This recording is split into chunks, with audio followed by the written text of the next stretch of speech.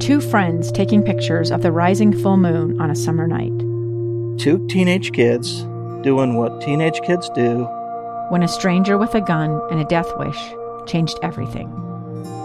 It was violent, it was senseless, and I will never understand it, I will never accept it.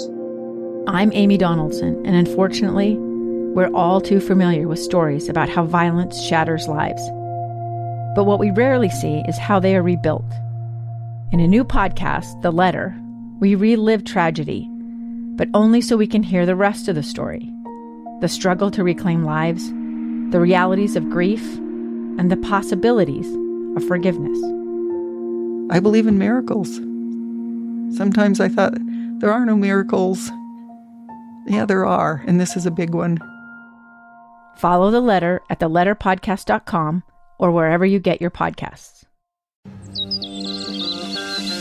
It's time to get outside. This is KSL Outdoors, brought to you by Trax Power Sports. 2 hours of stories and information on hunting, fishing, and high adventure.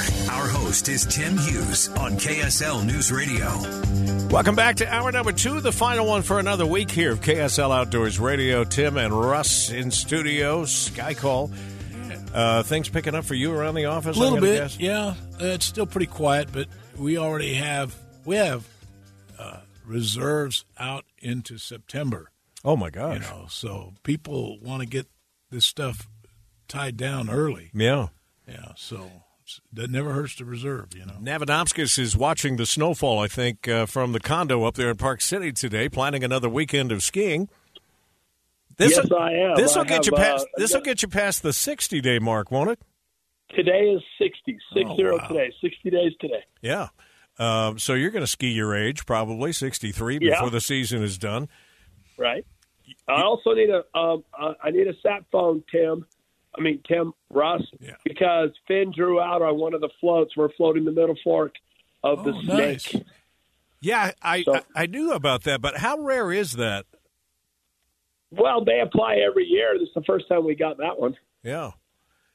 It sounds like it's going to be a nice family outing. Oh, did I say the snake? I meant the salmon. The salmon. I assumed the salmon when you said Middle Fork. Yeah, Middle Fork of the salmon. We send so many phones up there that it's MF, and we abbreviate. Yeah, and we don't even have to say salmon. If you say Middle Fork, everybody knows it's salmon. Yeah.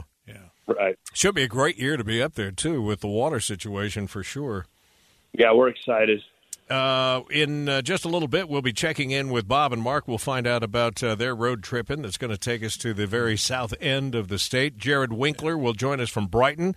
They were one of the resorts talking this week and announcing that they're going to extend their season, so we'll tell you more about what to plan there. And then Roger Eggett will wrap up with us, Bear River Lodge. The other thing I meant to mention in our news of the week, and I forgot because we were tied up with so much ski information this week, that Arches has again announced that they are going to have a reservation system. They think it worked out well enough, and this may become a permanent thing to try and avoid that long line that actually extends all the way out to the main road. Runs into downtown. It does, into downtown Moab, which causes all kinds of other problems. And then at a certain point, they don't let anybody in until somebody comes out, which could be hours.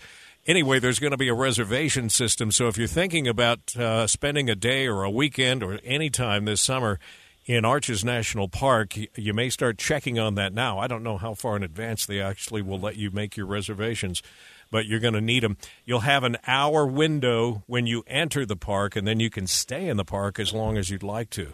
So we'll tell you more about that as we get closer to it. Wanted to shift gears here and talk with Brad Hunt, who is with the Hardware Wildlife Management area. He's the manager up there and comes on with us sometimes when we're talking about the opportunities to go up and see the elk. Brad, I'm guessing all the elk have left yet, or no? No, there's still like 600 on the meadow, and we're going to be feeding through the end of this week still to we just kept feeding to keep them off of the deer feed stations where we've been feeding deer this winter. Wow. Is that normal, or is this going to be later than usual, or what? Yeah, normally we stop about the second weekend in February. Holy But that's cow. about when we were gearing up to feed deer that were struggling due to the winter. And so we decided, if we cut those elk loose, they're just going to move to the valley, and there's a good chance they'll push those deer off those feed stations. So we kept feeding elk at Hardware to keep those elk there and let the deer have the feed that we were putting out for them. That's crazy. So that's going to be an extra 6 to 7 weeks of feeding that you normally don't do. Do you fear at any time that will change their habits if they come to expect that?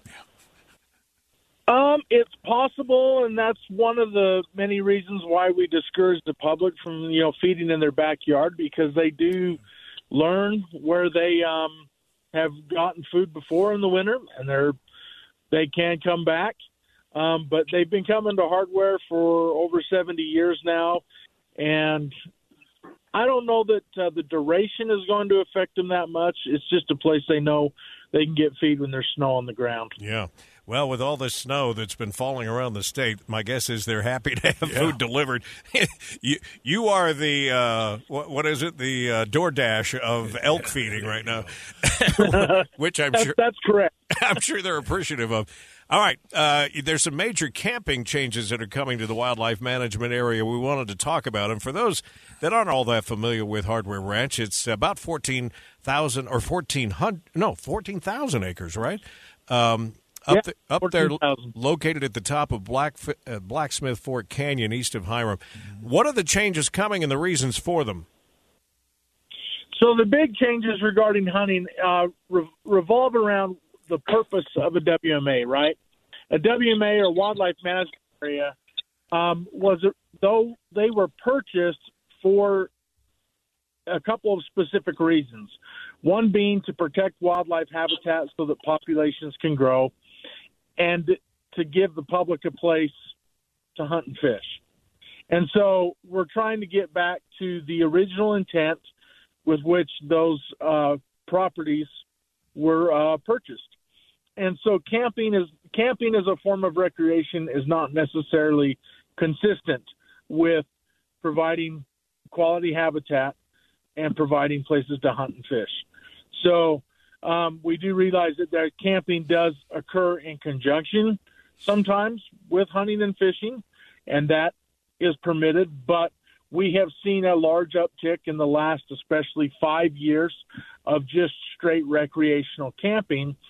And we do have areas, especially, it seems like we see camping occurring earlier and earlier in the spring. And so the soils are sensitive, they're soft in certain areas, they stay soft longer in other areas, and they stay softer longer in some areas than others. Yeah. And so as a way to mitigate some of the damage that's occurring, because once we get ruts and things through some of these riparian meadows, now we've opened spaces where invasive and noxious weeds can come in. We've opened places where erosion can occur in greater occurrences than what would normally take place. And so our management plan, which we follow and which dictates our actions, has us reducing camping on the WMA at a minimum 25% over the life of the plan. And some of those strategies that we identified in that plan were to reduce or eliminate some of the campsites and establish a camping season. And so that's all part of what's driving these changes. Yeah, I was looking at the Division of Wildlife Resources Facebook page, and I know you've already taken some incoming blasts on this because there are people that like to go up there early in the season. But what specifically are the changes then? Fewer places to camp, and then waiting till when to open up the camping season? Yeah, so the camping season, most of our areas are lower in elevation, and so they dry out sooner. And so our camping season for those lower sites begins the Friday before Memorial Day. So this year, I think that's May 26th. And then those designated sites are open until December 31st. And so then they're just closed for the first, 5 months of the year. Yeah. While there's snow on the ground and we go through the spring rains and then let everything dry out. We have one site in particular that is higher in elevation, and there's a pretty good ephemeral stream that runs through there, and beaver complex and riparian meadow. And so that area called Hardware Flats, we're going to keep it closed to camping till August 1st. It's a popular hunting spot, and so it'll open up along with a couple sites along the river, along the highway there in the Blacksmith Fork Canyon for the hunting season to accommodate more hunters. But we put in this camping season, and then we've designated specific areas we want people to camp in. And we've been pretty selective about those spots. We feel they're able to sustain the impact from the camping that will take place. Well, this year would be a good test for that because with all the precipitation, it's going to be a while before a lot of those areas will actually dry up. And you could be doing people a favor because they could put their entire camp together and start pulling a trailer in and find out that they just don't have access, or they get bogged down in the mud or something else. But if they want more information, you can go to the Hardware Wildlife Management Education Center. Call them, actually, at 435-753-6206, or just visit the DWR website itself at wildlife.utah.gov for more information. I know that your mandate as a wildlife management area is to take care of the animals, and that's the rub with some people is they see you now as the gate to their camping spot. Rather than worrying about the fish and the wildlife, and it couldn't be farther from what you're supposed to be looking at. Yeah, that's very true, Tim. Brad, we appreciate your time. We thank you for the work you do year-round, and thanks again for joining us this morning. Hey, you bet. Thanks for having us. That is Brad Hunt from the Hardware Ranch, the Wildlife Management Unit up there. He's the manager. Got to take a quick break. We'll do a little road trip, and when we come back, Bob and Mark set to check in and take us down to the Kanab area here, so stay with us.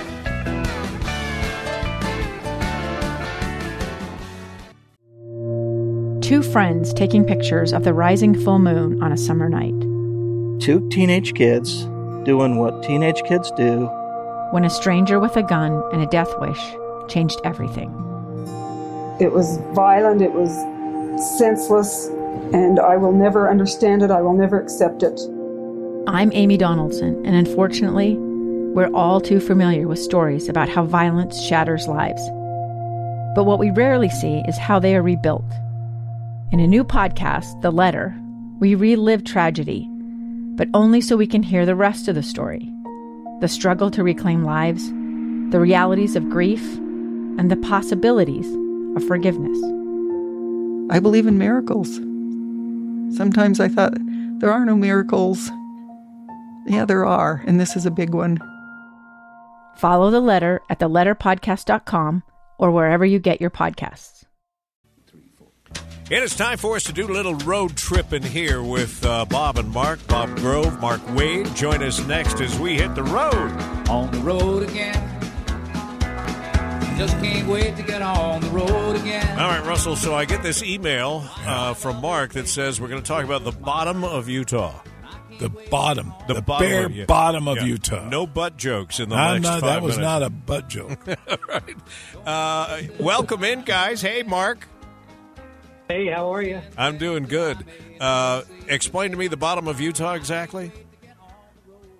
Well, we're just talking about that long straight line, the border between Utah and Arizona. Mm-hmm. All right. So basically, we're talking about Mexican Hat to Kanab here. Bob Grove is also with us. He'll chime in a second. Welcome, Bob. Hey, thanks. Good to be back. It's been a whole week. It's been a whole week. Mark, why don't you start with Mexican Hat here? I'll do it. Just south of, I was out last week. We talked last week a little bit about the Hole in the Rock expedition. Yeah. And I had the opportunity to kind of circle south after that, down on a route that Bob's probably done 100 times, but down towards Valley of the Gods from Bluff and towards Mexican Hat, Utah. Mexican Hat gets its name from this unique shaped rock formation that's in just north of the town. And of course it's close to the border of Utah, Arizona. There are some formations. There's a mountain formation down there by this rock formation where Mexican Hat, the Hat formation is. And in that formation, they'll call them chevron formations. They're wedge-shaped formations in the side of the hill. If you look closely and you know where to look, you'll see a lady, a bathing beauty, sitting back catching some sun rays, and just the colored hills that are beautiful. And you set the picture so I could take a look at it, so we could take a look at it. It took me a second there, but I guess I passed the psychological test, Doctor, because I actually did see it. It takes a minute to see it, but once you see it every time you pass by, and it's very interesting there on the side. Yeah. When you go ahead. Well, I think what's interesting also is as you come down that narrow canyon, as you come into Mexican Hat, and you're wondering to yourself, why in the world would they call it Mexican Hat? And then, boom, you see it. And you go, oh, yeah, that's obvious. No mistake. Yeah. And you drive about 180 degrees around that rock formation, right. and you see it at every point. It's easy to get into. You can hike right up to it, take pictures of it. It's really pretty impressive. And then you cross the San Juan River there, and you're going to head kind of southwest down towards Monument Valley. And that's on the Navajo Nation. Yeah, hang on. I got a little something for you, Monument Valley. My mom always said, you got to put the past behind you before you can move on. And I think that's what my running was all about. Bob, you've actually used this in your tours, I think. And if people hadn't seen the movie, they probably thought you were crazy when you pulled the stunt you usually do. Yeah, they do give me a cross-eyed look. I'm heading north from there, so they don't see it, and I pull off to the side right where the point is, and I stop, and they look at me, and I go, I'm pretty tired. I think I'll go home now. And they're looking at me like, what? And I said, turn around and take a look. This has become quite an attraction, though, hasn't it, Mark? It has, because of that movie, that straight line, that straight road. Everyone's probably seen a picture of it from one time or another, but social media has made it even more pronounced. I was driving through there the other day. There were 10 vehicles pulled off the side of the road, and they're all mimicking the Forrest Gump scene where they're trying to run down the road and be Forrest Gump. That's got to drive the police officers that keep an eye on that area nuts when people are getting out on the road and wanting to run for a photo. Bob, you've had some experiences at Navajo National Park down that way, too. Yeah, this area is mostly overlooked on the Highway 160. We're usually heading from Page to Monument Valley, and it's before Kayenta, and it's about a 9-mile drive off of 160 north, and to get into Navajo National Monument. There are 3 cliff dwellings there that are worth seeing. It's just a nice little side trip. I'm trying to remember the names of the cliff dwellings because they're a little tricky. Betatikin, something like that. Keep Steel and Inscription House, but they're easy hikes, less than 2 miles. Definitely worth the side trip. I would recommend it if you're heading that way or either direction between Monument Valley and Page. Red sandstone formations, cliff dwellings, and the canyons. And then Horseshoe Bend is always one that you see a lot of people taking photos of. Yeah, I have a picture of my wife on the trail back in 2014. It's the only person on the trail. Oh, wow. Only person on the trail. Now it's one of the most popular attractions in Arizona, and there's millions that go to see it every year. It's 1,000 feet above the river. I have a picture of Tim hanging off the side of that. I'm trying to get the right picture. Dangerous. I couldn't believe. Had to get the right shot. Russ would not get even close to the edge of that thing. I think I held on to one of your legs. Yeah. Had to get the right shot. Anybody could get that shot, just stand and shoot, What's the note on toadstools here? Toadstools. Well, Toadstools is west of Big Water, heading towards Kanab. Yeah. And it's going to be near a big bend that you take in the road on Highway 89. And it's a hike of about 1.8 miles round trip. It goes to formations that are these hoodoo-like formations with a square rock or flat rock on top, similar to Mexican Hat. So that's just a nice little hike that's just off the side of the road on 89 heading out to Kanab. All right. Mark, I'm going to guess a lot of this, if not all of it, is documented on your blog site, Road Tripping with Bob and Mark, right? That's right, complete with the Forrest Gump melody. So if you want to take that in, always a pleasure to have you guys on. And one of these days when I can free up more time, we're going to do this in person at various places around the state, and I look forward to it. Promises. I know. Give me time. Road Tripping with Bob and Mark.com. Mark Wade, Bob Grove, thank you both. You bet. Thank you. We'll take another break, and when we come back, we'll do a little snow day. Jared Winkler checks in from Brighton. They just extended their season again. Stay with us. We're the best friends.